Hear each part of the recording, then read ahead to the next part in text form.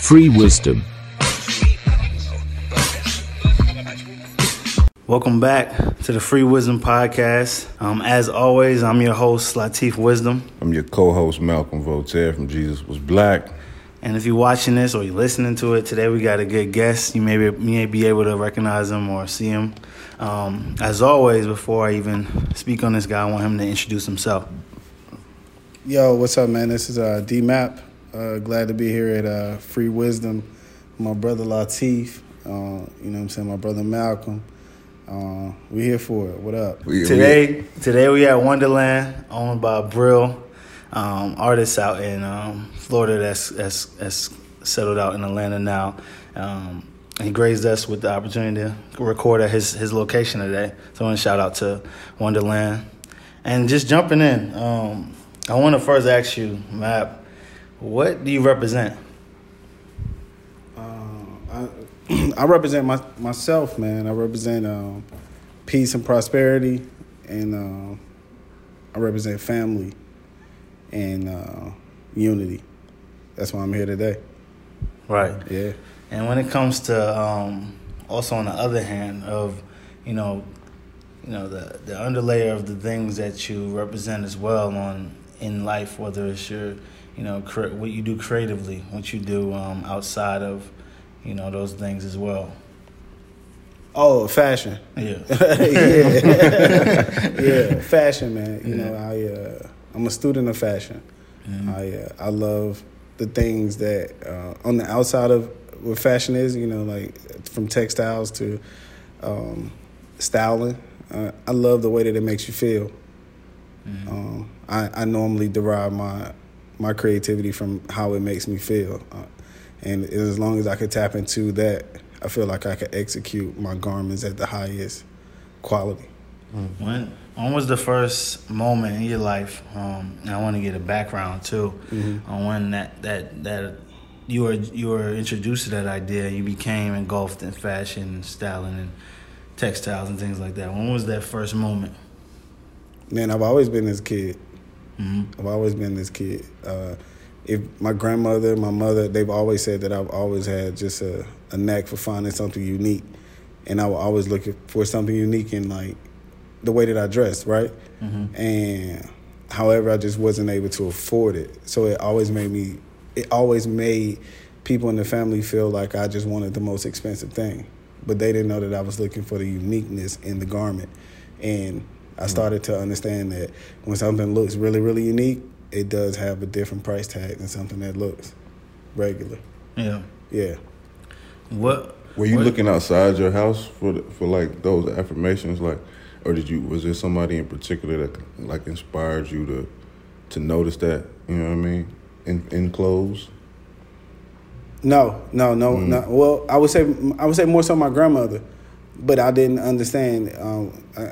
We didn't really understand each other, you know what I'm saying? But we knew that we both were creative. But my grandmother used to sew, and I could see later in life that I got that from her. Her name was Evelyn Mapp, and I could see later in life that her skill set, knowing how a garment functions and stuff like that, was passed through me. But she never got a chance to really see me ever, from my knowledge, develop something. Yeah. I never got a chance to even talk to her about that. It was more indirect.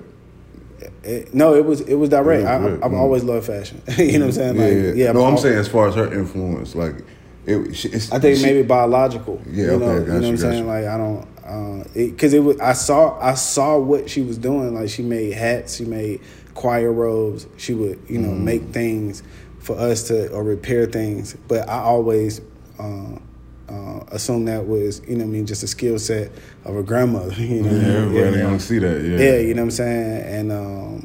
And then as I started to get into fashion, she never got a chance to see me like explore it. I started off doing graphics because I always wanted to like develop something around fashion, but on the graphic side. Yeah. And more about the Map now. I want to learn more about Map. Where are you from? I'm from Atlanta. Mm-hmm. Yeah, I'm from Atlanta. I'm from the west side of Atlanta. I grew up across the street from Morehouse. What elementary, middle, high school you went to? and Magnus Jones was my middle school, and then I went to high school. I didn't go to middle school. You didn't go to middle school? Nah. Yeah. It just we were like the last class of students that went from like kindergarten, pre-K to like seventh grade, all at one school, and then I went from like that school to high school. I went to Washington High. Okay, you went to Washington. And what year was that? And when pre-K through 7th was in one building? You know what? I don't know because none of my other friends at high school went through it. We were the only elementary school in the city that did it. You know what I'm saying? Our school was like in Magnus Jones, but it was like, I want to say like we were a premier school because like I started off using my first ever computer I used was a Macintosh at Apple. Did a setup at our school, and then they invited students in to play with them, and then I took a liking to it, so that I got involved in like this Apple Macintosh program. Nice. And then like the New York Stock Exchange came to our school. Like all the athletes when they came to Atlanta, they would like we got a lot of them at our elementary school. So I feel like something was special about it. And then I went to Washington High, like which was like, if you're from the west side of Atlanta, that was the high school that you went to. I mean, that's the high school that we went to for our neighborhood, but it was other high schools that were on the west side of Atlanta. But Booker T. Washington is like the oldest high school in the city of Atlanta for black people. Period. We got like 100, I think almost 100 years of graduating classes. Nice, yeah. Yeah. Yeah. And then who were you in high school? Me? Yeah. Same guy. Yeah. Yeah. But I wasn't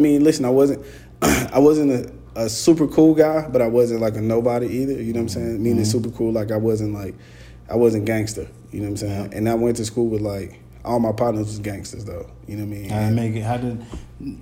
How did that make you feel like when it came to, were you interested in fashion at that point, or did you know what your interest was? Were you at a state of like, oh, I need to be more like my friends, or were you very individual? Like, no, I know who I am, and I'm okay with that. I had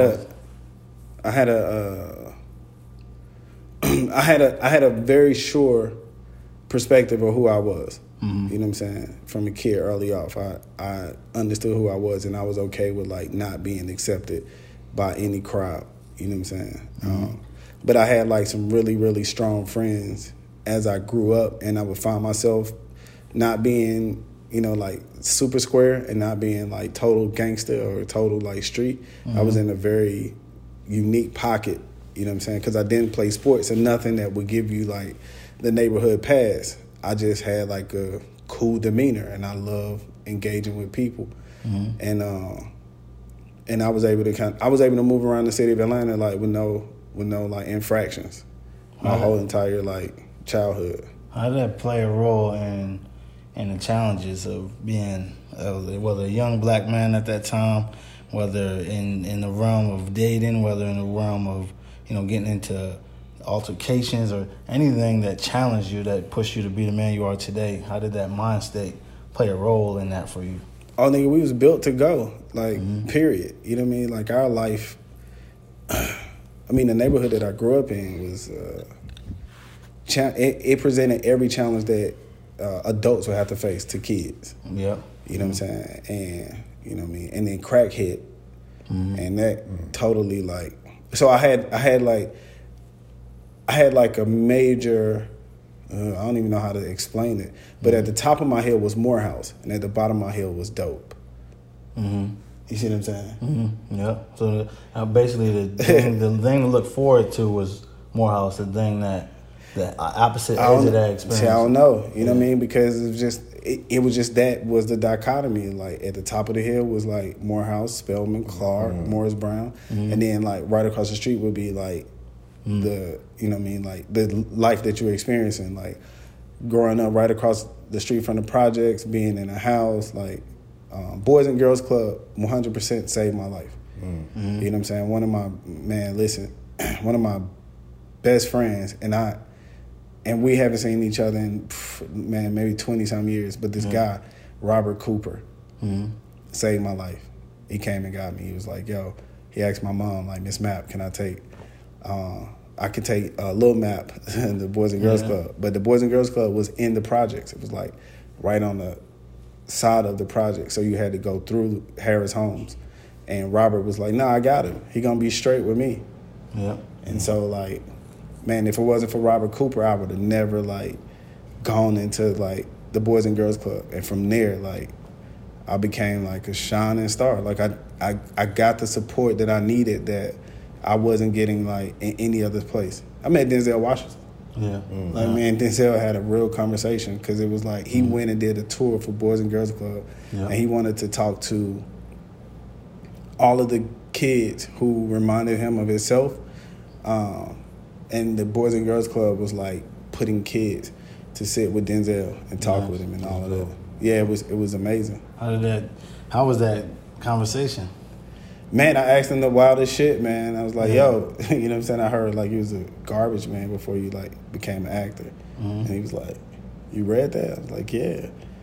He was like, well, not necessarily, you know what I'm saying? But he was like, I wasn't doing well before I started doing well. You know what I'm saying? And I was like, shit, that gives you hope. Because it was like he started from a point where you could actually see someone, you know, like in your life at that point. And then to know like you've achieved this, I was like, oh, it's possible. Yeah. 100%. I was like, oh, it's possible. I'm gone. They was like, what do you mean? I'm like, I'm going to see the world, man. Yeah. Yeah. Yeah, it's ironic because I just watched Denzel's interview. I'm not sure the title. It's like one of his most recent. No, he's with another actor, and he's pretty much talking about how his roles were almost the ideology of a real man, or like the challenges a man has to go through, and him shining that light. And he's like, people look at you like a beacon for the image of a real man, and he's like, I was acting. You know, I think I'm flawed every day, and I'm humbled by God and life to change and to have my flaws. But those are just movies. He looked at the camera, was like, don't follow those things. But hopefully what I'm saying can be a vessel to your experience, you know. So just listening to that, you know, and thinking about the choices he did in his roles made it more like Denzel found a purpose, you know, in himself. A realization of himself, and was like, no matter what art form I do, this will be the story, whether I write it, whether I'm on a podium, whether I'm acting, whether I'm creating clothing. What is that for you? What is that story? What is that thing that, you know, gave you life and was like, that's what I'm going to say no matter what I'm making, doing, and living? That's a good question, man. Yeah. 1, 2, 3. I mean, normally I don't even jump into a question like that. I think because to be perfectly honest, I feel like that's me trying to explore my ego. Fuck am I supposed to know what God has for me? I'm just supposed to be experiencing it. You know what I'm saying? Because if it was up to me, shit, it wouldn't even be a question. It wouldn't be a question of what, you know, like, no. I don't have an answer for that. You will see though. I mean, I think that would be the answer. Like, let's just see. Because I've been a lot of people already. Right. Yeah, I've been a lot of people already. You know what I'm saying? Yeah. Because as a 27-year-old dude, and I'm hit with that question, with my mind and not having the mind of someone like Denzel and his experiences, or whoever else in their experiences, for years they've been on the planet. You know, I can automatically say, oh, I know my purpose. But back to what you said, it's like, do I? You know what I'm saying? Sometimes when I'm, like, studying things like that, I just search those places that who I am at my truest, who I am when I'm uncomfortable, who I am when I'm, like, challenged to be better. Like, whatever that is the journey and what I should walk, because I'm not truly comfortable with it yet. And that can only mean that's the step to take, because life is... As far as I'm concerned, that's how life been from the day we was born to now. Yeah. Uncomfortable things that push you to be better. And so to us to be so stable and to this makes me happy, so this is my purpose, at some point you got to say, you might be wrong. It might be your ego talking, because that's comfortable for you, because it's easy. No, because I'm saying some people may actually, like, subscribe to it. Some people may actually, it may be the thing that drives them. So I can't judge it. That's you know what I'm saying? Like, I'm just saying for me, being a Gemini, you know what I'm saying? Oh, yeah, for sure, man. Yeah. Trying to, man, I'm flighty. Let's just say it right there. I'm flighty. So trying to ground me to a particular thing doesn't necessarily it doesn't feel it doesn't give you the room you need to grow. I don't have a word to position it because if you're flighty, right, I could catch a wave.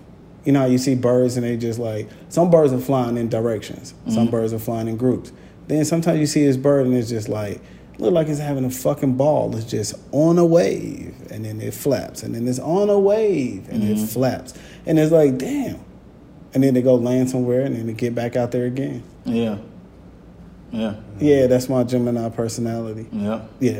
And see, it's feeling. It's all about, for me, it's the feeling.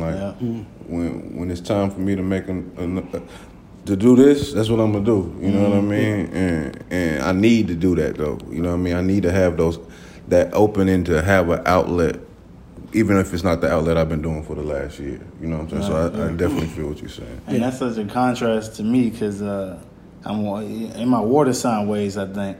And this knowing, it's so fast. It's to me, it's fascinating to always know the eyes you live out of. And whatever you think, this is how life is constructed for me, is never what someone else's vision of or how they walk, and so intricately. So my perspective has always been I'm really good when I'm doing that one thing, really good at that one thing, and somehow I'm relating all those experiences to that one thing. And it's such a different perspective, but the same in all, because I feel the same way. I can't stay with the same routine, but I like to stick to one thing. I need to like, because I see it's almost a story that teaches me that same process, just with that consistent storyline.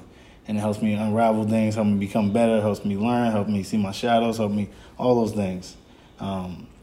But I've always felt close to that concept as well, just being free in a sense of not bounding yourself to one way of thinking, one way of seeing something, and oneself.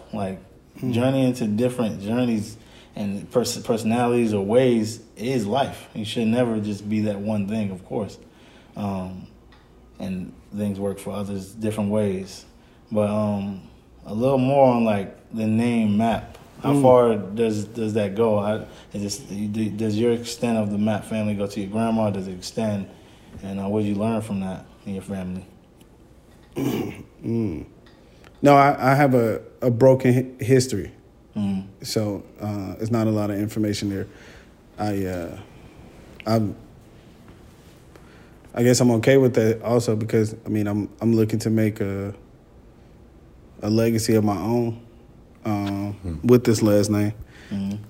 But my grandmother definitely, she was married to a Map, and then the information is just, I guess, is available.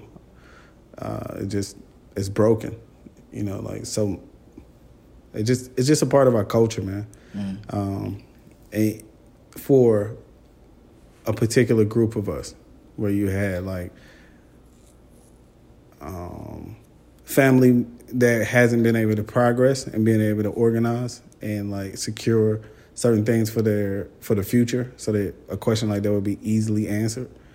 But I'm looking to do that for my family and for my generation after me. So I'm taking the time out to document a lot of things, and I just haven't pieced it all together yet. But I'm not the only Map. I'm not, you know what I'm saying?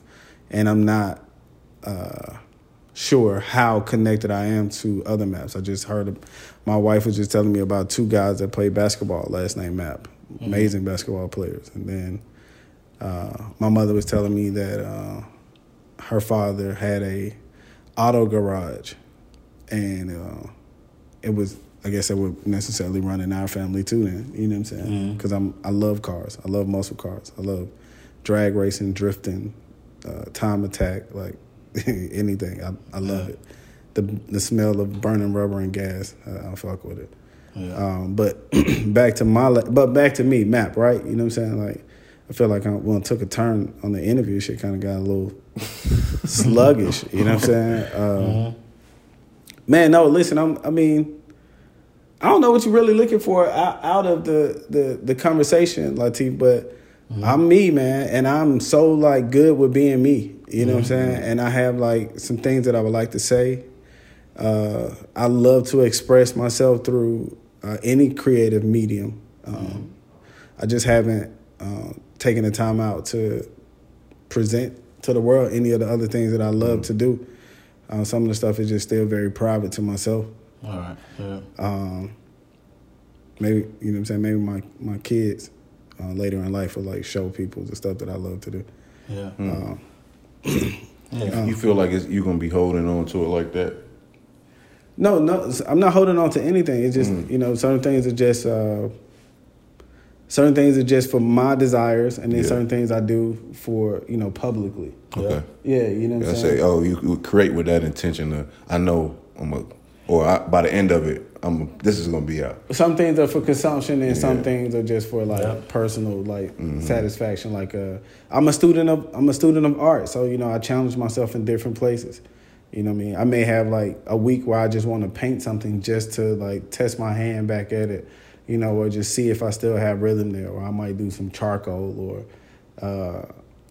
you know what I'm saying? Like me and my daughter may do like some sculpture stuff, and I might like really find myself into it. You know what I'm saying? And then fuck around and just make something. Be like, oh, that was cool. You know what I mean? Like, I feel you. Because I've always, as a kid, I've won so many, I guess, opportunities to in competitions as a youngster. You know what I'm saying? Like here in the city of Atlanta, like the mayor's tennis tournament and winning like illustration competitions for Boys and Girls Club globally.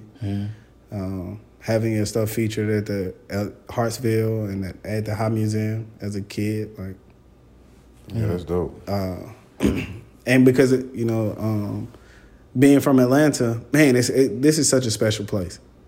Let's just say that. Let's just go ahead and establish that. I mean, I know a lot of people know it, but Atlanta is a special place because I didn't have I didn't grow up with the overseer or the oppressed propaganda or positioning. You know what I'm saying? I still grew up in a level of poverty.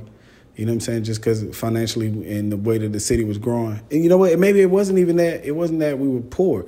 It was just the city was like underdeveloped. You know, maybe a better perspective right there was just underdeveloped. And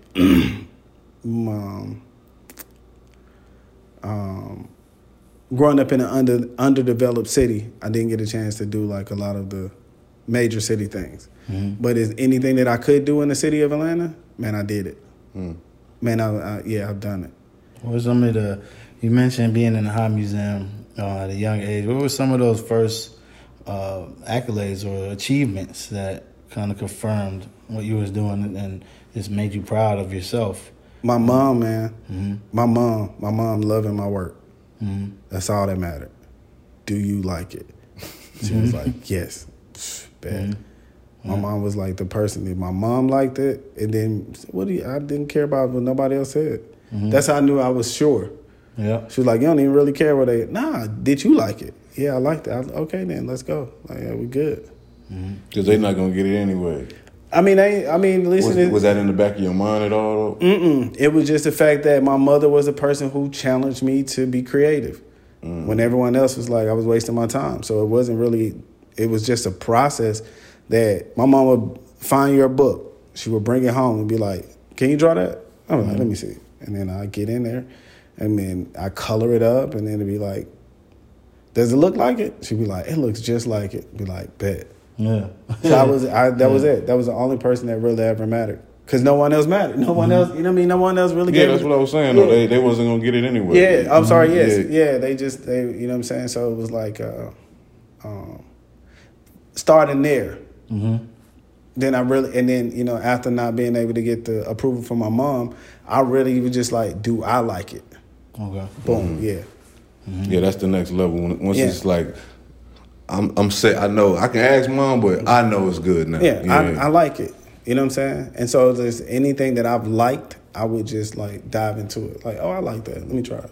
You know what I'm saying? Like, and then when you start designing commercially, you like it, but then you saying, does it work? You know what I mean? Does it work for consumer? Does it work for, can I actually like replicate it? Can I produce it? Does it have like a story to it? Does it? And I design how, I compare my designing to someone cooking. Mm-hmm. You know what I'm saying? Like, I have to have some really good ingredients. I need a great recipe, and I want to be inspired. So I want, when you wear something that I design, that it feels like you're experiencing food. Like, oh, kind of like the way this feels. You know, like you eat some good food, you kind of like the way. Eggplant lasagna. You know, you find your own style. So it's like, here's my style of that. How do you like it? Yeah. And how was Melrose High? How was that formed? And what was the start of that brand? And where is it today? Man, Melrose High was it came to me in a dream, man. It's just like, hey, get up and write this down. I was like, oh, all right. And I got up, and it was like I wrote down Faith of Demons. It was like, oh, that's crazy. You know what I'm saying? And so like I was playing with that concept, and I realized that I didn't. The reason that I was starting with the Faith of Demons, right, is because it was saying like you grow up in an environment where you got to do wild shit and still like believe in God just to escape. And it was like, okay, then, but what do you escape to? And I was like, shit, where will my dreams be? You know what I'm saying? And I was like, oh, it's like my graduation to luxury, Melrose High. And that's how I got to it. You know what I'm saying? Yeah. This faith of demons? Yeah. Like, when I hear that, I think of like, well, first I think of like people, right? Just people are being multifaceted and the world, you know, kind of, you know, journeying through parts of our life that are corrupt to get to somewhere. But having the faith of like, I'm doing this because, you know, I believe in God. Regardless, I believe in my family. Whatever you're doing, it's like, I'm doing this for a purpose.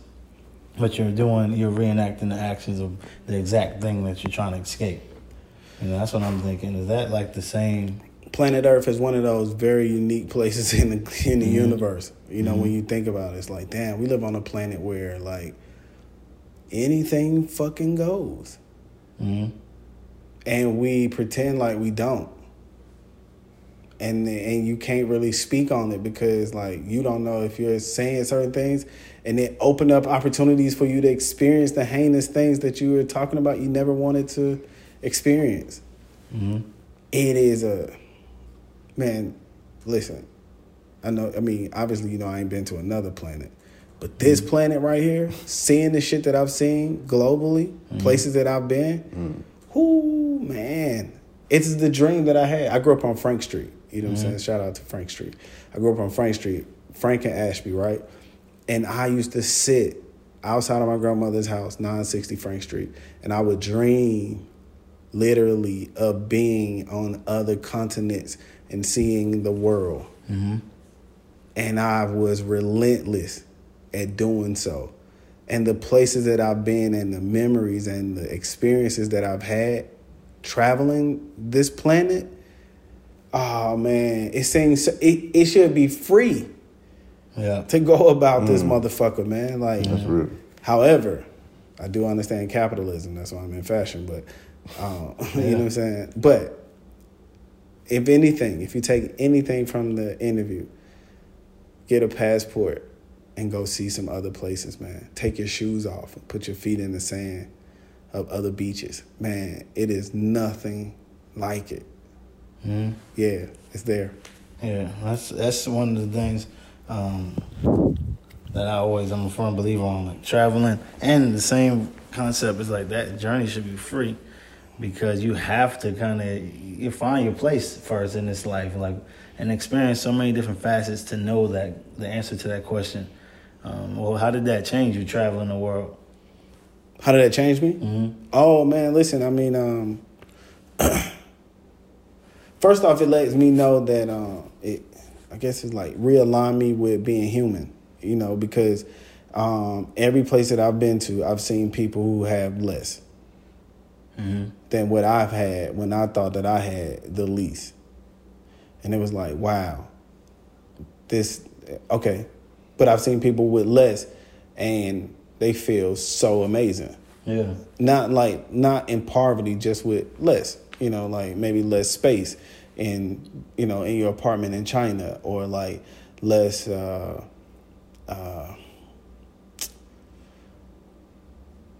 technology when you were on an island, in the Virgin Islands. You know what I mean? It's like you see people with less, and they have like a different experience with life. And going to Africa and seeing people experience, the people of Egypt, and knowing like the way that people were walking on the highway. Yeah, they had a lane for people to walk on the highway, and the highway would let you off on steps, and it was like, I guess I'm maybe not rambling, but just thinking like, wow, in different places the rules are different, more so. Yeah. You see what I'm saying? So it's like, why do you just sit and let the rules beat you until you have nothing left? Save you some money and go to where like there are different rules. Find a place that you could like live. I mean, it's a whole planet. Or help redesign whatever it is that you are. If you got a problem, because it's like if you don't get outside your element, you won't see that the world is designed differently. Like every place ain't the same. Yeah, you know what I mean. Even on the mental level, not just physical cars. You know what I'm saying? Driving on the opposite side, but just like a mental, like. It had to be a mental awakening for you. You know what I mean? Very mental. I'm, speaking partially different languages in Mexico or in Italy. You know what I'm saying? And I've inspired so many people around me. To travel. And I have like my main man. Like he's like the older brother that you would love to have. His name is Waz, and he's always encouraged me to like get up and go. Like, hey, I'm about to go to Dubai next week for Formula One. You want to go? Like. Yeah, let's go. Fuck it. Deep, yeah. You know what I'm saying? Hop on the plane, and he's like, "No, I'm gonna show you what hotels to stay and how to move." And now I'm able to like share that with my daughter and my son and my my wife, and I'm able to like show them like the world. Like it's so beautiful. Those are the things that it's the thing that inspired me to want to be a fashion designer, because I got a chance to see the world, and I got a chance to see the world from like a God-given talent and express myself globally. And I wouldn't trade this for anything. Yeah. So break down a little bit more like Melrose, where it is now for you, like as far as your creative process, just so people kind of understand what it is that you do. Because I was on the site and I love that idea, like you being the principal, you know what I'm saying? It says designer and educator. Like break those elements down of the brand and how it kind of came from Faith of Demons to where it is now. All right. Damn, I feel like I messed up when I connected Faith of Demons to Melrose High in that comment. But it's all right. You know what I'm saying? No, you ain't fuck up. You were just going through your mental process. I was explaining how I got there. You know what I'm saying? Because it's like it's the graduation to luxury. It's my opportunity to design with the best fabrics that I've had access to if anyone knows, it's like these zippers, they're called Riri zippers, and they're super expensive, but they zip like maybe like champagne or some shit like that. Like the quality, the quality is there. And imagine trying to put a Riri zipper on a very like cheap fabric. It's not the same. It's like I want the fabric, I want the zippers, I want you to put on product from Melrose High, and you go into an event and you win. Whatever category it is, it's like, oh, this nigga had the illest pants on that night. You know what I'm saying? Like that was the shit. Like, do you remember that dude with those pants on? He won. Those should be Melrose High pants. It's like whatever we're designing, I'm designing for the guy who's going out and he wants to win. In the like, oh, I had it on tonight. You know what I mean? Like, because that's my guy. You know what I'm saying? Like a lot of people have their own thing. It's like what's the jeweler that does jewelry for free bands? Aviani? I think so. Yeah. I think so, yeah. When he designs, their work is so that when they put their jewelry on, oh, they won. They're like, yo, did you see that shit that bro designed? Like, oh, that necklace or that chain or that, it was amazing. Mm-hmm. So I don't really want to design for like just the, it was just cool, you know what I mean? Had some cool shit on, like, yeah, nope, I don't know if I want that anymore. Mm-hmm. You know what I'm saying? It's enough stuff out there you can just throw on and be like, have a look on. Let's get back to winning. I want you to be like, yeah, I had on some slick shit, but bro, like, man, you know, the next look that starts the trend. Mm-hmm. It's got to be that, you know what I mean? So I am designing with fire, man. You know what I mean? Like, I'm pouring gasoline on my hands and I'm ready. Yeah. So where we are right now, we're entering into spring, summer, and my wife had took us out to Tulum a couple years back, and man, I fell in love with Tulum. Just the people, the sand, the air. It was still underdeveloped, so you know what I mean. That was in my wheelhouse. Like, that's how I live. I like to be in a place that's still a little bit on the cusp of coming up. And I illustrated so many days while I was out there. You know what I'm saying? Like, from the rainforest to like the beach, just picked up a lot of things. And I have this capsule. It's called Return to Tulum, and it's just inspired by my experience out there again. And then we're going to move into our fall capsule, fall 2022. And it's inspired by Jekyll Island. You know about Jekyll Island? Jekyll Island is a coastal island here in Georgia. Nice. And Yeah, it's a part of the St. Simons Islands. And it's just, Jekyll Island has always had a direct relation to like getting money. You know what I mean? When I was a kid, like, you know what I mean, the players would pop out to Jekyll Island for the weekend or whatever. So those are the things that inspired me, that made, you know, you felt like you were rich. Because it wasn't like the players were like just all like street hustlers. It was like businessmen and everybody. You know what I mean? Like they all would end up out there, and you would be mixing and mingling with like. And I say players, I mean like like-minded individuals who get money, but then also like think and live a certain level of life. You know what I'm saying? And anytime my mom would go, it would always be like, she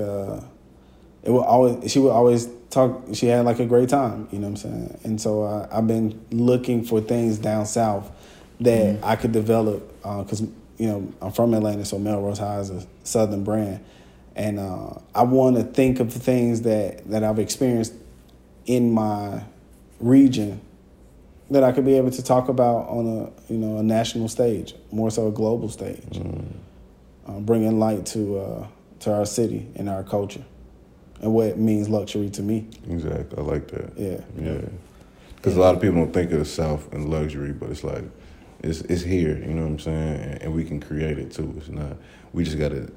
We got to be mindful, like how you doing, you know what I mean? Finding places that represent and explaining and elaborating what luxury is to us. You know what I'm saying? And that idea of like how I'm seeing it, and I could be right or wrong, but I'm saying it's like, I really, as a designer, like I don't really want you to wear them until you graduate. You know what I'm saying? You winning, you graduated, you can represent Melrose High now. You know what I mean? That's what I was getting from. And I like that a lot.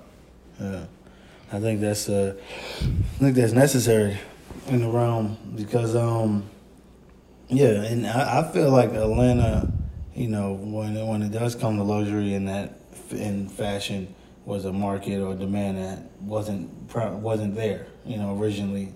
At least the world didn't see. At least it was no demand for. Oh no, they've been saying it. They've been saying it. They've been saying it a lot longer than what they're leading on to. You know, and.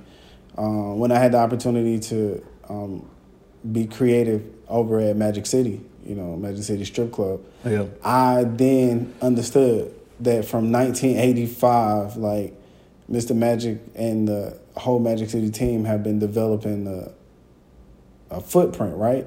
Mm-hmm. But then when you start to hear the stories, like, they've been coming out here, you know, like. When I was talking to Dapper Dan was like, man, when I had to go underground, I used to come to Atlanta and pull up in the parking lot of Magic City and talk to my customers. Oh, wait. So, you know what I mean? It's like, y'all been knowing about us. And it's more so been like when I just said for Jekyll Island for y'all, it was like, oh, shit, yeah, no, okay, yeah. And then it was like, that's how Atlanta was. Atlanta was for the players. If you from, the players from your city would come out to Atlanta and they'll link up and they'll build and then we started, being musically inclined and politically inclined and you've seen the city flourish. But we have this because it's gonna sound like hate, but it's not. We're not full, but I do like I got the satire of the we full shirt, but we're not full. Mm-hmm. You know what I mean? Like, we need 10 million more like-minded black individuals, men, women, children, scientists, cryptocurrency exchangers, fashion, anyone who feel like they need a platform where they could monetize this culture out here. It's like we got a big pot of culture, and we're not all eating off of it. We got a big pot of culture. It's so fucking big out here that no one can eat all of it, and no one can hold all of it. And other people are just not coming out here like putting their spin on it. Yeah. And I would love to see more. I would love to see more people come out from other places and keep building Atlanta. Because if they don't, simply by the numbers and corporations moving here, Google, Microsoft, just to name a few, which I hate I named them. But they're moving their offices here, and they're going to attract, a demographic that's not in the same spectrum as. They're going to attract non-black people. Let's just keep it a buck, yeah. Yeah, they're going to attract non-black people, and unless they put out an initiative to be able to bring more black people in, because what it does is it gives if engineers and doctors and scientists move to Atlanta, right? I'm talking about the city of Atlanta, not the outskirts, but the city of Atlanta, right? Then those people would feel more inclined to send their kids to Morehouse and Spelman and Clark, which then allows them to produce more of the same caliber doctors, lawyers, engineers, capitalists, in all those perspectives. And then it then builds the music community, it builds the financial community, and then it builds the neighborhood again, and then it keeps us in political office to continue to run one of the biggest airports in the world, and have two of the largest sports franchises here, where like my brother Killer Mike can have a barbershop in the arena and be from the town, you know what I mean, and not be frowned upon, and not have to dance, to like make someone respect him as a businessman, like so. I'm saying that to say, like, please, maybe we were full, but they built like 500,000 new units in the city. Please come to Atlanta. Let's build something bigger. Yeah. When they said that we could have Wakanda, like, this is definitely like, this is very close to what that would look like in the United States. So we could be a like satellite Wakanda, you know what I mean, some shit. Yeah, let me ask you a question too on, I think that, remember we had that, Atlanta had a panel back what we spoke about earlier about 2020. Yeah, for sure. And in those there was so many conversations. Just to speak on one, being a company of luxury, a perspective of fashion, and knowing the so many on the ground brands in Atlanta, so many different perspectives that are sharing the story of Atlanta through their companies, through their lens. Do you think that the stores out here have a responsibility to buy those brands and in order for those stores to be shared, in order to establish some type of industry or fashion in Atlanta, to validate those presence of those brands and the quality of those brands? Yeah. Wow, that's a good question. I mean, I think you know the answer. However, should they buy the brands? Mm-hmm. If they bought the brands, would that change? Let's see. I think that they bought our brands. Yeah. It may. I think it will make people, whether it's kids or business owners out here that have fashion brands, have some type of system to make their brand make sense in their city. And when I say make sense, be monetized and actually invest into themselves and have true stock lists that can create these opportunities for them to have put on fashion shows for these stores to then come and watch, to then come and buy, to create presence of fashion in the city. Like what's for the spring summer? Look what Melrose High did. Look what God is Dope did. Look what Cease and Desist did. All right, so I just wanted to better understand the parameters where you were asking me at. Yes, then they should, because what you've done is shown like a cycle. However, supply chain, be a supply chain in the city. Yeah, for sure. Supply chain, right. You know what I'm saying? Interesting. You know what? I will. Fuck it, man. I want to share it with you because I don't know if I'll do anything with it. Yeah. You need to put on a trade show. Yeah. You should put on a trade show and invite the stores, and then give the stores an opportunity to then see how you organize and meet them where they normally like buy it. Which is a trade show. Which is a trade show. Yeah. You know what I'm saying? And because a lot of the brands don't have the money to get to the trade show, right? I think it's something else that need to be fixed before we get to like holding the stores accountable. Because I was on that at that time, and then having the opportunity to talk to a lot of the store owners, I found out even through my own experience, sometimes you don't deliver. Sometimes your shit don't sell. Sometimes you think that you're hotter than you are, and you're not that hot. Because the people who are hot are selling, and they ain't complaining about what the store is doing or not doing. And it's a balance of that too, though, because there's some stuff in some of these stores that's just trash. No, that's not what I'm saying. The stuff that's in the stores, the people have put their campaign on, and the stores have picked them up. Okay. And if you hot, the store gonna pick you up. And if they don't, if you hot, it don't matter if they pick you up or not, because you hot, you selling it, period. Not being in the stores, is that determining your sale of your wisdom frames? Yeah, no, it doesn't. Oh, okay, then it could change. I think it could elevate the experience. It could be another stream, I guess. I'm saying to you, when you hot, right? You remember when in music they was booing Outkast? Yeah, them niggas was just hot though. Yeah, whatever, you know what I mean? Like the one thing that I definitely wanted to share is like, man, you can't get discouraged by the boos, and you can't get hyped from the claps. Yeah, you gotta stay neutral. You gotta stay neutral, man. Yeah. You know what I'm saying? Or you know what I'm saying? Or if you built for either one, it doesn't necessarily matter. You know what I mean? Yeah. DMX was built for that shit. You know what I mean? Until he wasn't. Yeah, that's real. You know what I mean? But I'm saying though, like, get hot. You know what I mean? Just get hot. Like that's what I keep trying to share with everybody.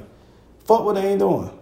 We don't care about what they doing or what they not doing. That's not how Atlanta was built. Worrying about what somebody else was doing for you, even if they're in your own neighborhood, it doesn't matter.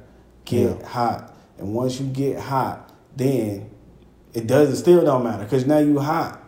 But if you ain't hot and you asking and you looking for somebody to do something for you, you probably should be looking in the mirror like, man, I just gotta fucking get hot, man.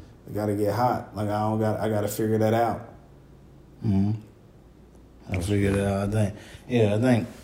Let's say, I think that's perspective. I think I live off of. It's like, that's if I don't do it, then who's gonna do it? And then there's no need to ever complain in those fields of like, hey, no one's doing this, so I'm stuck.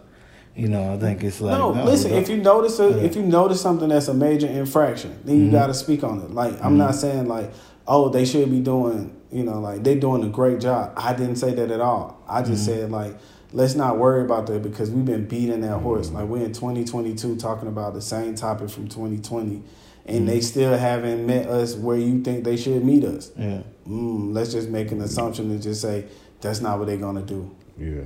So let's go figure something else out.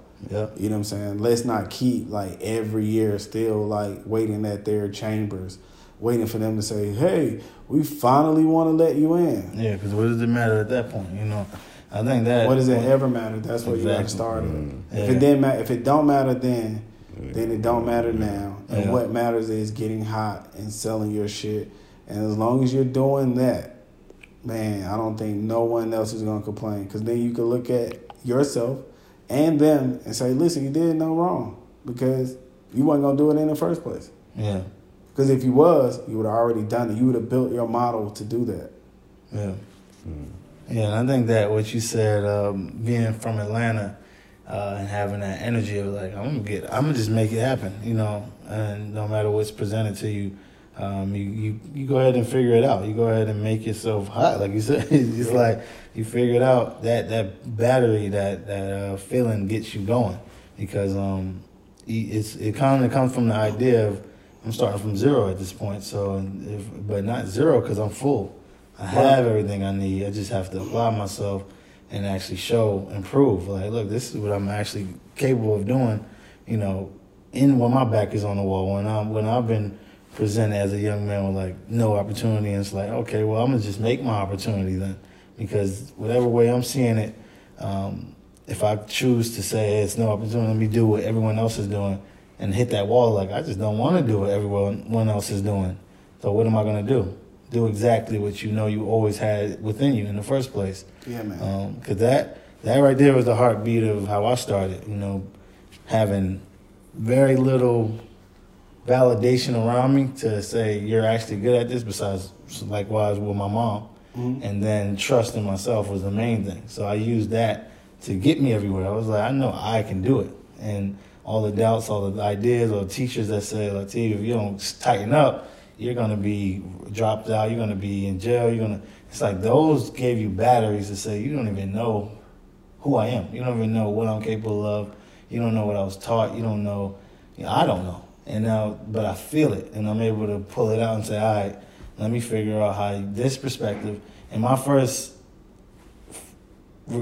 experience of that feeling was life-changing. It was David Banner at Reading High School, and him saying, hey, answer this question in front of the whole entire school, and instead saying, hey, I got a shirt for you, can you put it on?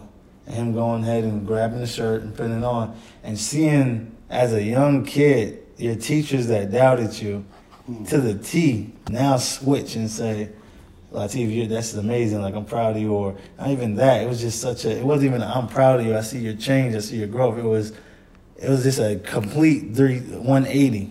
Oh, Latif, that is such an ego thing, man. Yeah. Because the whole deal is them believing in you or doubting you had nothing to do with what you were going to do with that shirt. Yeah.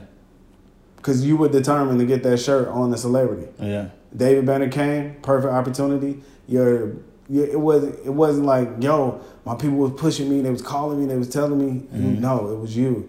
You were just determined. So those teachers did their part. Yeah. Maybe you needed what they were offering at that time to make it happen. You know what I mean? Like God is a recipe. It's not like it's not a one-off thing. It's not if people truly believe that God is in everything, then it's like a recipe, right? So it's like it's in everything. It's in everything that we do. So no positive or negative thing is necessarily happening. It's just a perspective of how you're seeing it. And if you see it, which is a very difficult thing to do. Like, I ain't trying to say like I got my shit all the way mastered. But when you see it for what it really is, in hindsight, you're like, oh wow, I survived that. I made it through that. I started with this thing, and because I had doubters, it probably made you believe in it more. You just don't necessarily know. There's no right or wrong answer to it. Yeah. You can't penalize them for doing what they were supposed to do. Yeah. In the scope of it. It's just that David Banner did what he would. David Banner did exactly what you wanted him to do in that situation. And what it did was it gave you a reassurance of confidence. It had nothing to do with those teachers. Yeah. And I wouldn't say that ever was doubted on the level of my artistic direction or the brand, or I was doubted as an individual because of being suspended a lot, because of being how I responded to those feelings of feeling like I didn't have outlets to be creative. So let me disrupt, let me make my friends laugh, let me be disruptive in some way because I don't feel. Ooh, so then tell the people what you would do different now. Yeah, so in that realm, I think I have no regrets. So I don't think I would. Wow, so you think your behavior was conducive to who you are now? I think I needed to see that as discipline for myself. You know, I think those being That's interesting, man. That's interesting. Why you say it's interesting? Yeah, I mean, because he's saying like the way that he acted was cool, so that to become the person that he is. No, it's I guess you can. This is what I'm saying. That's what I'm saying. Like that's ingredients. Yeah. So in those realms, it depends on what your idea of cool is. Like, you know, I don't think it was cool in the realm of, hey, go do this. You know what I'm saying? It was more so what I needed listen, to change. listen. I subscribe to what you're saying. Mm-hmm. I do, because, like, I mean, look at you. Like, you're in this space. Mm-hmm. And, shit, maybe you did need that. And the teachers had to do the part that they had to do to make you, like, uncomfortable so that you could grow. So I could grow and find my discipline, because I think that... I owe the teachers some apologies.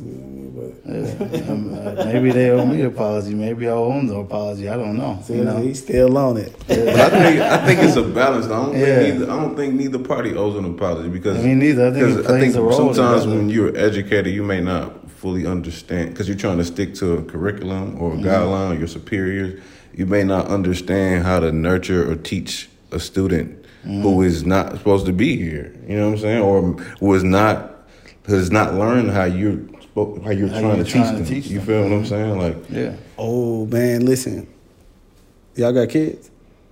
No. Oh, man, I can't wait. See, that's the perspective. Bring me back when y'all got kids. Yeah. That's the perspective you coming from as a father, and I can respect that, because you're like, you see it different now.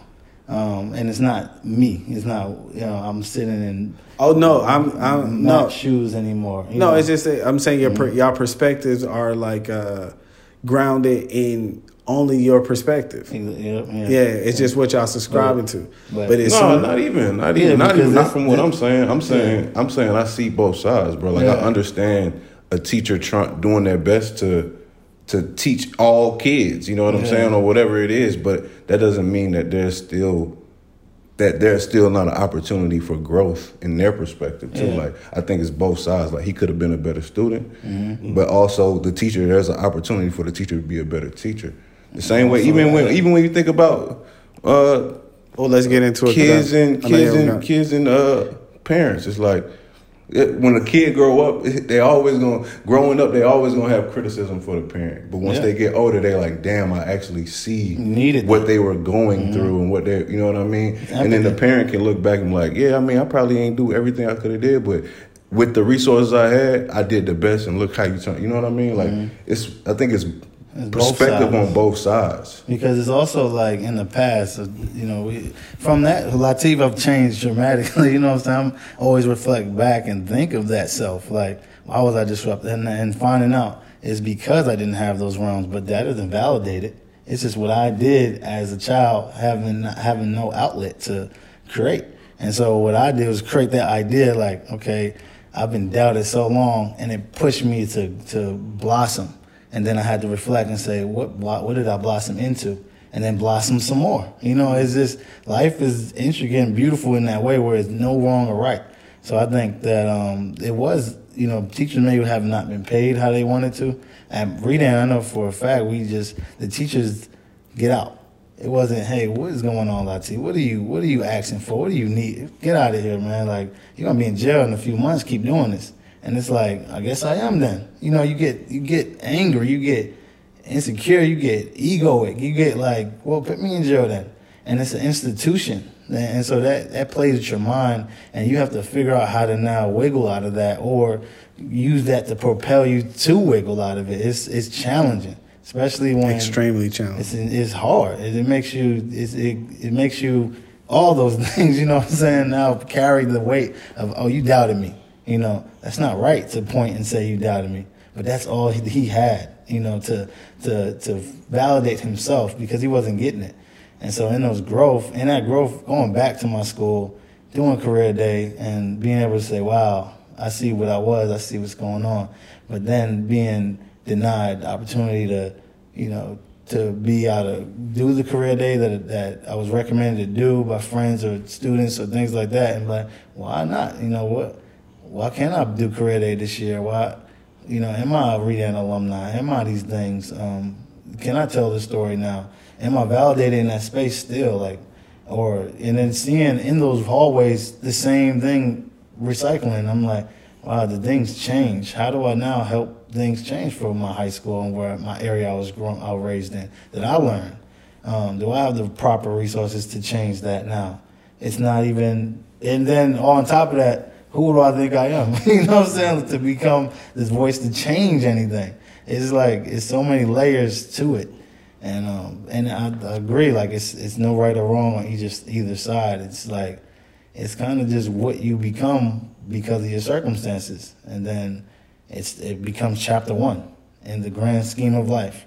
And you have to reflect back. And so being in that realm of a father or seeing, like, oh, I have kids now, I haven't raised anyone in that way. Can even jump and say I attempted. I was a stepfather. I had that experience for 2 years of my life. And it changed me dramatically, but it changed me. And it made me a better person. It made me learn a few things, but I wasn't to me, I was like, that's still not a father. You know, that is a different place. That responsibility, that idea, that nurturing, that change in your heart, mind, and soul is like, oh, have I got that? No. But I think that is what you're speaking to more so. Like, no, I wouldn't. Oh, no, because I was saying you guys have forgotten that y'all are kids. Yeah.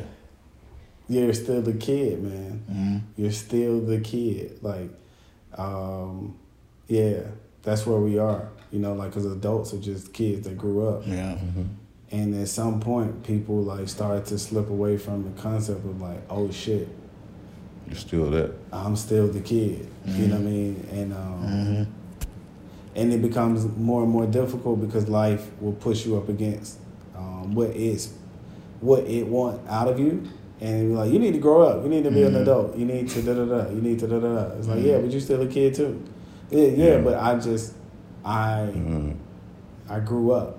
And I was saying that to say, like, you forgot that, you know, like, you're still a kid because it's like, when you get to the school and you're like, I want to change what I'm saying. It was like, yes, but you remember when they tried to change what you were seeing. And you said no, and now you're here saying the same thing that they said. It's like, it doesn't work like that. You change based on what you follow.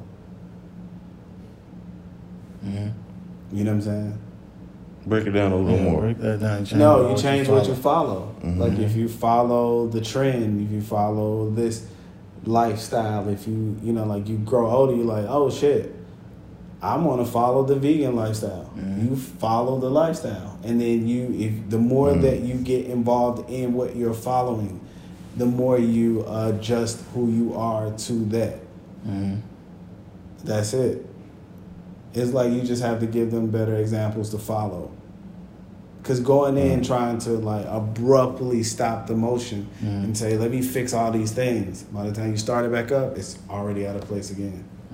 But if you're moving with motion and you're following the person, it's like, oh, Latif went to read that. I'm gonna follow him. It's kind of, this is why social media at its core works. Because you're following the person to see what they're doing, right? Yeah. And it's like you. It's like, I want to follow the fashion designers, and I'm going to follow them, and I'm going to see what they're doing, and they're going to invite me to the trade shows and to Fashion Week. And, you know, like, then you're going to get invited to some da-da-da. And you're following the things that are available because it's already a path laid for you. So it's like, if you want to help, then create a better path. Don't necessarily criticize the path that was laid for you. Don't criticize the path that they're on, because you can clearly see that it didn't work. Because now you're like, oh, those teachers owed me an apology because they doubted me. It was like, no, they just didn't see your path. They couldn't. They didn't know where it was. Yeah, they ain't never followed that path, so how could they?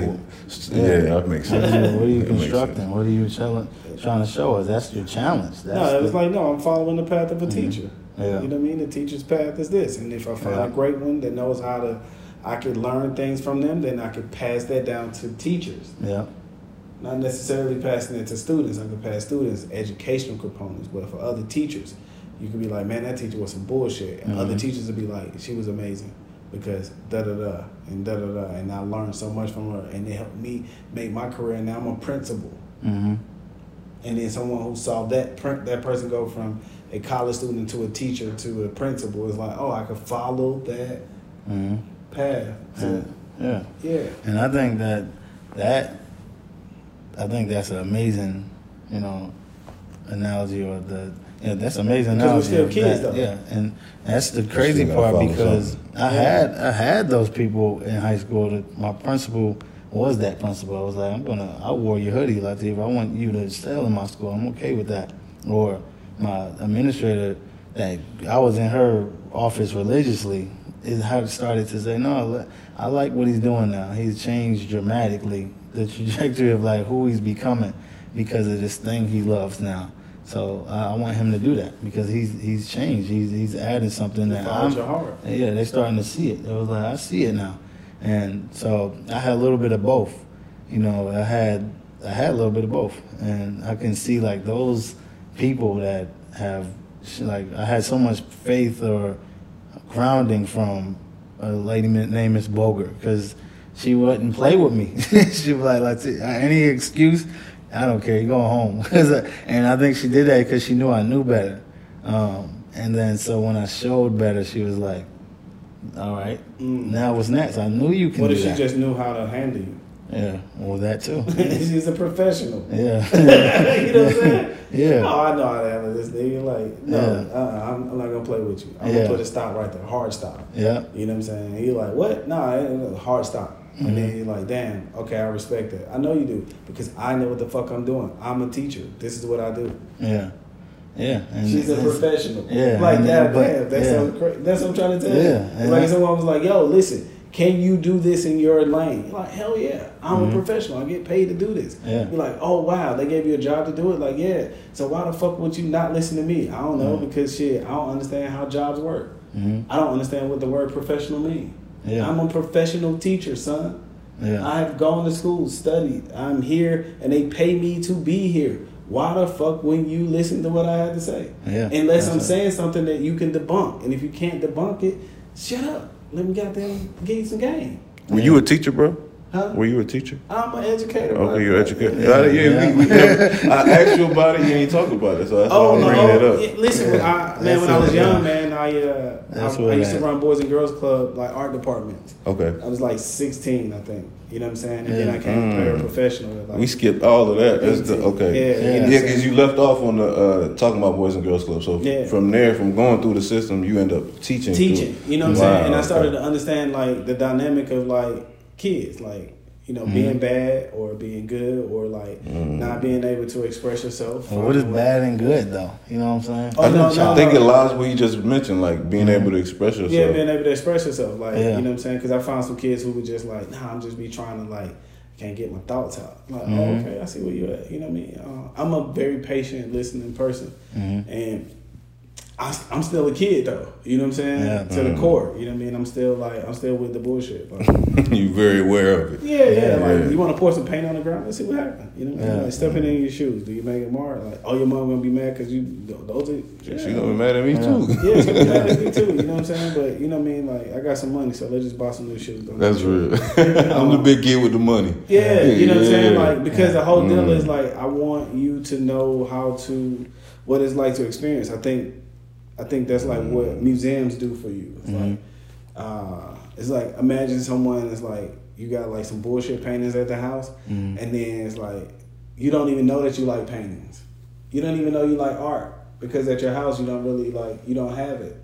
But you go to the museum, you're like, oh my God, somebody did this with their hands. They just saw this in their head and they did this. Yeah. Oh wow, this is crazy. I want to see more of this. Because you never knew that you know what I mean? Yeah, fine dining. That's like, deep. Yeah. You know what I'm saying? I have friends that like over the years have been like, dude, I've never ate this fruit before, or I've never had like this fish prepared this way, and it's like when you have an opportunity to share with the next generation, you share with them things that will like explore their mental capacity. It's like, oh shit, I've never been to a nice restaurant.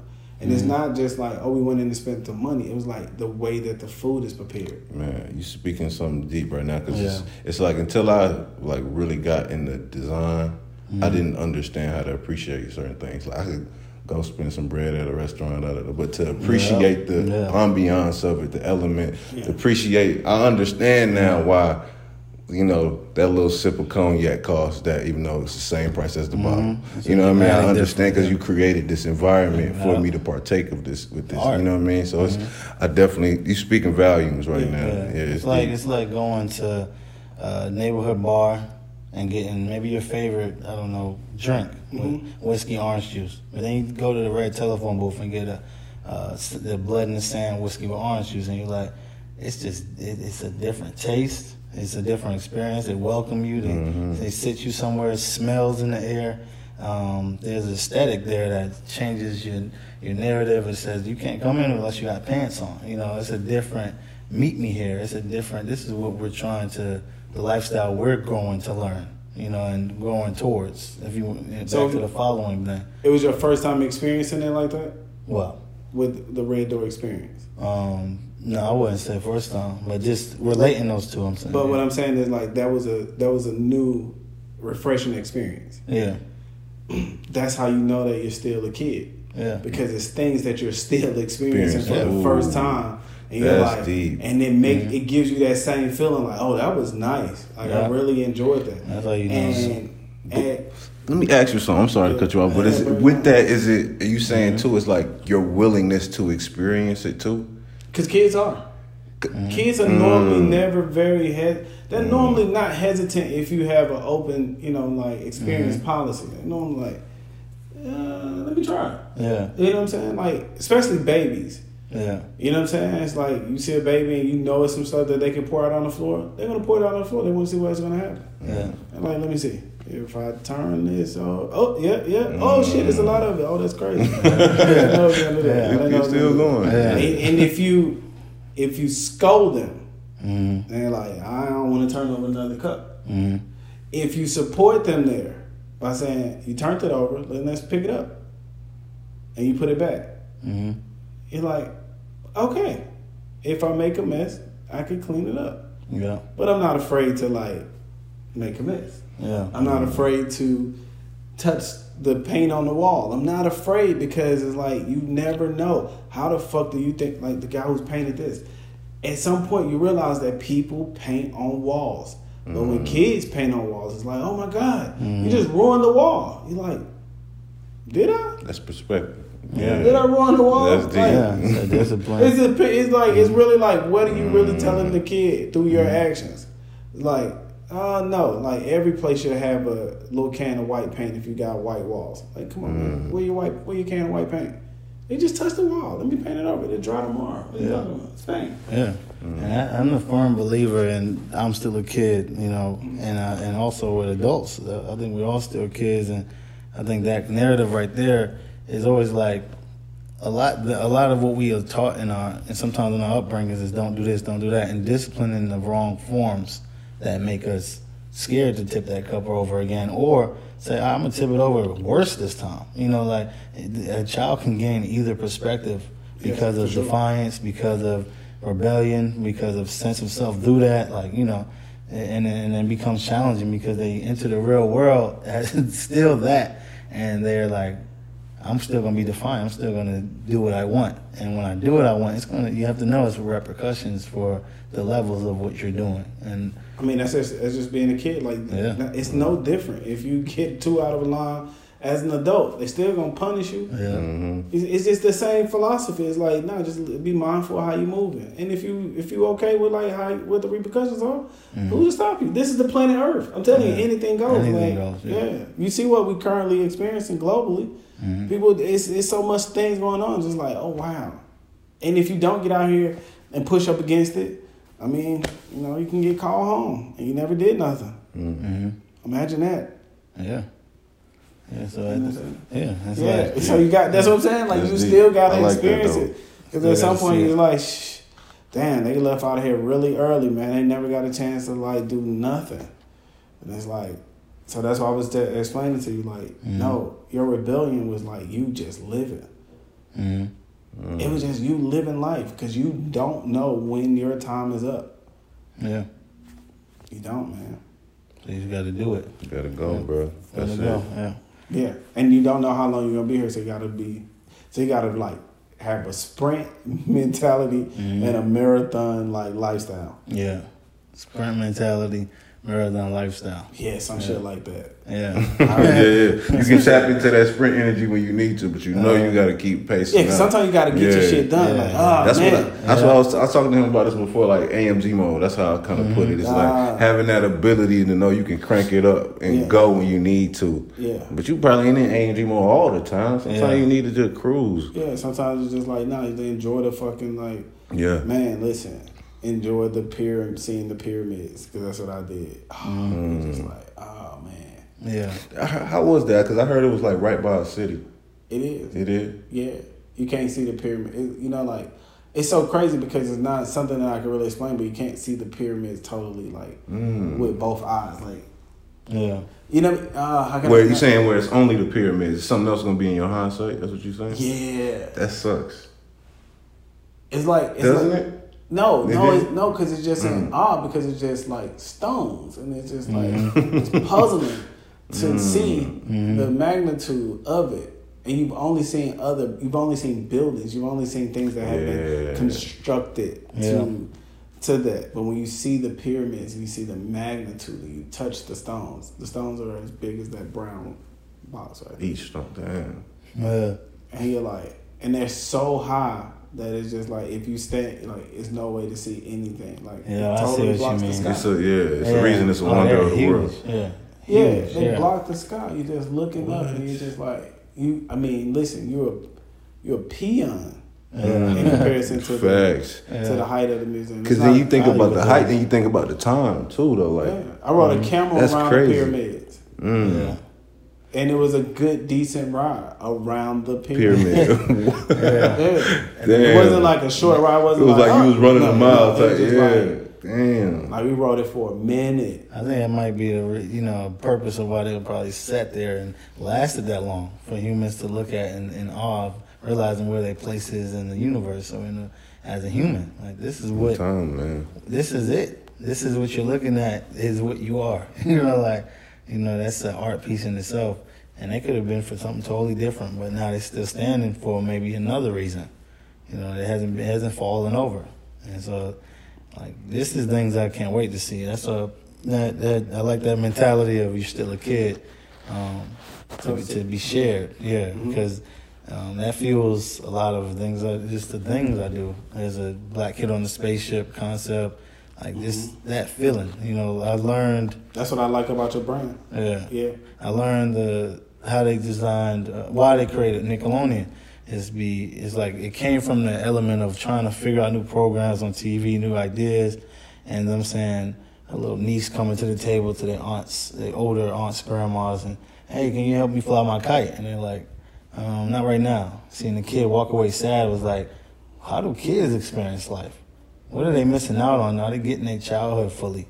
And them creating now this network that was a satirical parody of a child's life, a dramatic, crazy situation in the classroom. So, kids creating a comedy skit show, cartoons, like all these things were to give you the inner child you didn't get to have. And it was like, that's beautiful. That's why I like to. Super capitalism. Yeah. That's like, it's beautiful, but and I like that perspective because it is capitalism. It's playing on exactly what you need. Yeah. And it's because it's a break from the life that they know you're going to be living in this country. But here's an ease. Here's something to go back to every once in a while, so you can come back, and then you're going to pay for this. It was great. It was great because we didn't know it. We were still like. So that's why you got to be forgiving to your parents. Yeah. Because imagine like what your parents thought it was. Yeah. They thought that it was like good for you. Yeah. And then some people was probably like, "What? Don't be having your kid watch that bullshit." Yeah. They tripping. Like, why would you be letting them just sit around and like watch that? Like, cause it's a kid. They trying to have fun. And it's the same conversation with the iPads right now. Kids on the iPad.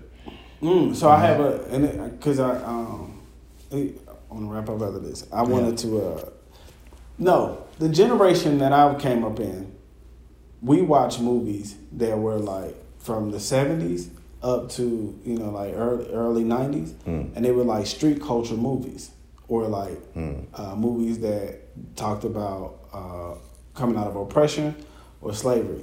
And then on the other hand, you had white people who had movies that were talking about technology and computers and computer hacking and robots and Honey, I Shrunk the Kids and like magical, like the Ghostbusters and things of that nature, right? Mm-hmm. And you can see how all of those movies on this side created such a large amount of innovative thinking and like brand driven things. Mm-hmm. It's no Boys in the Hood merch. It's no Boys in the Hood. It's not like Tonka came and did the 64 Impala. All we got out of that was like gangster music and like guns in the street. Guns and Ice Cube became an amazing actor. John Singleton became an amazing director. Yeah. And it's a complex thing because we don't have the movies that inspired us to grow in that creative space, which takes me back to the iPad because it's like our culture is taught to put that technology shit down, go outside, go do, remedial things. You know what I'm saying? Like play, kick the ball, throw some football, get out the house, like go just be outside, right?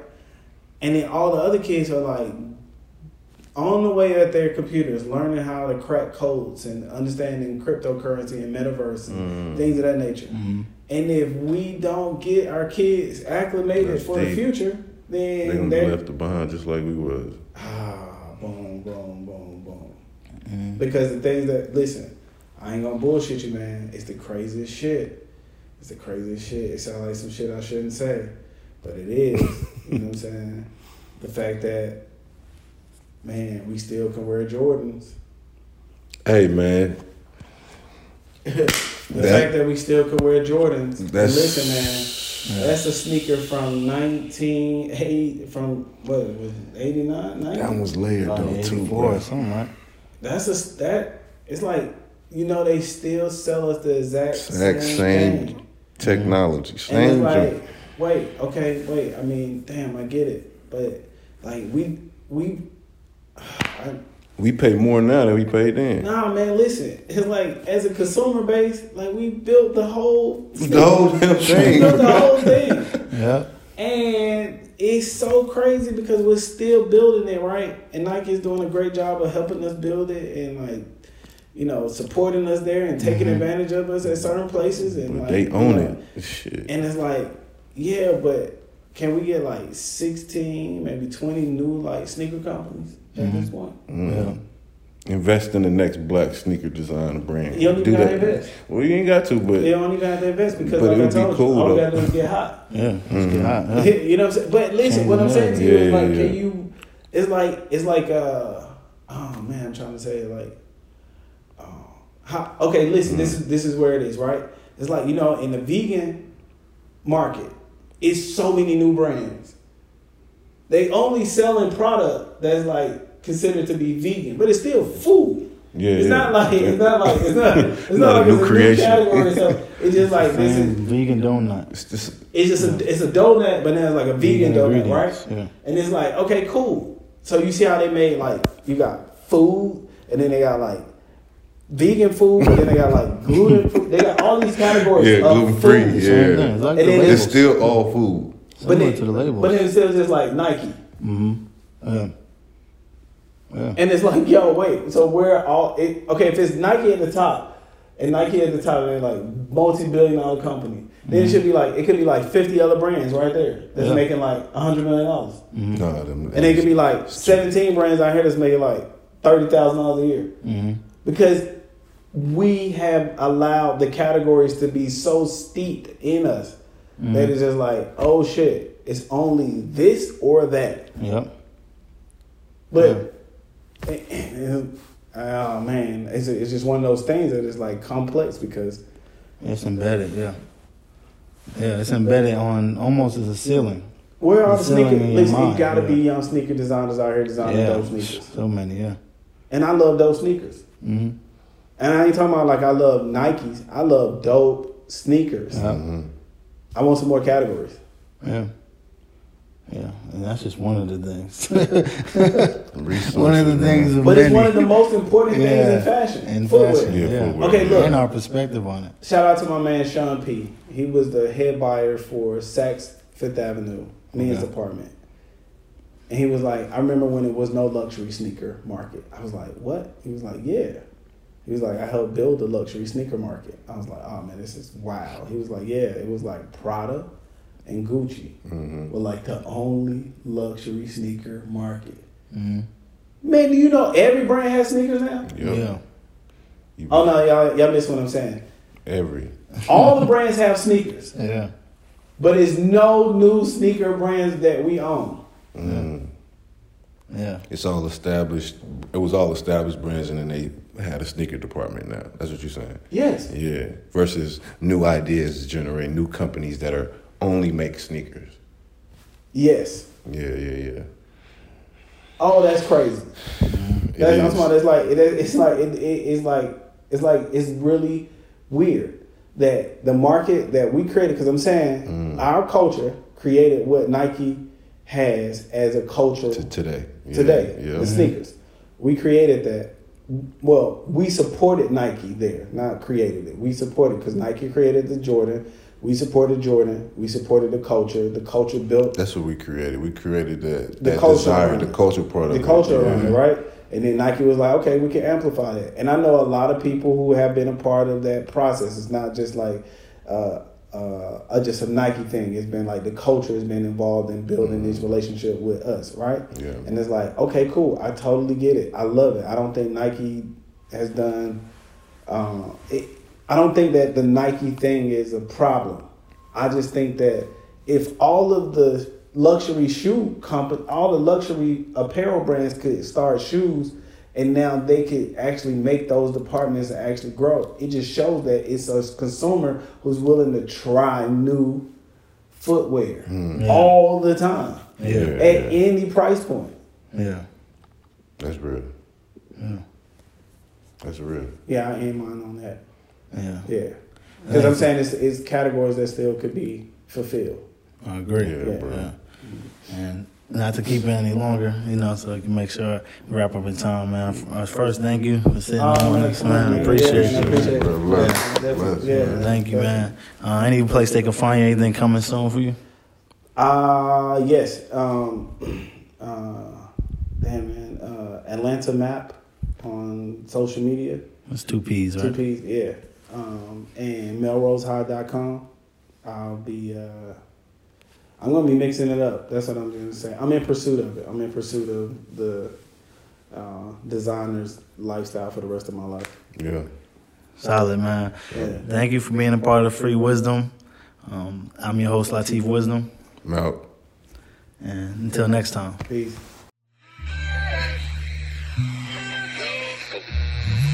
Free Wisdom.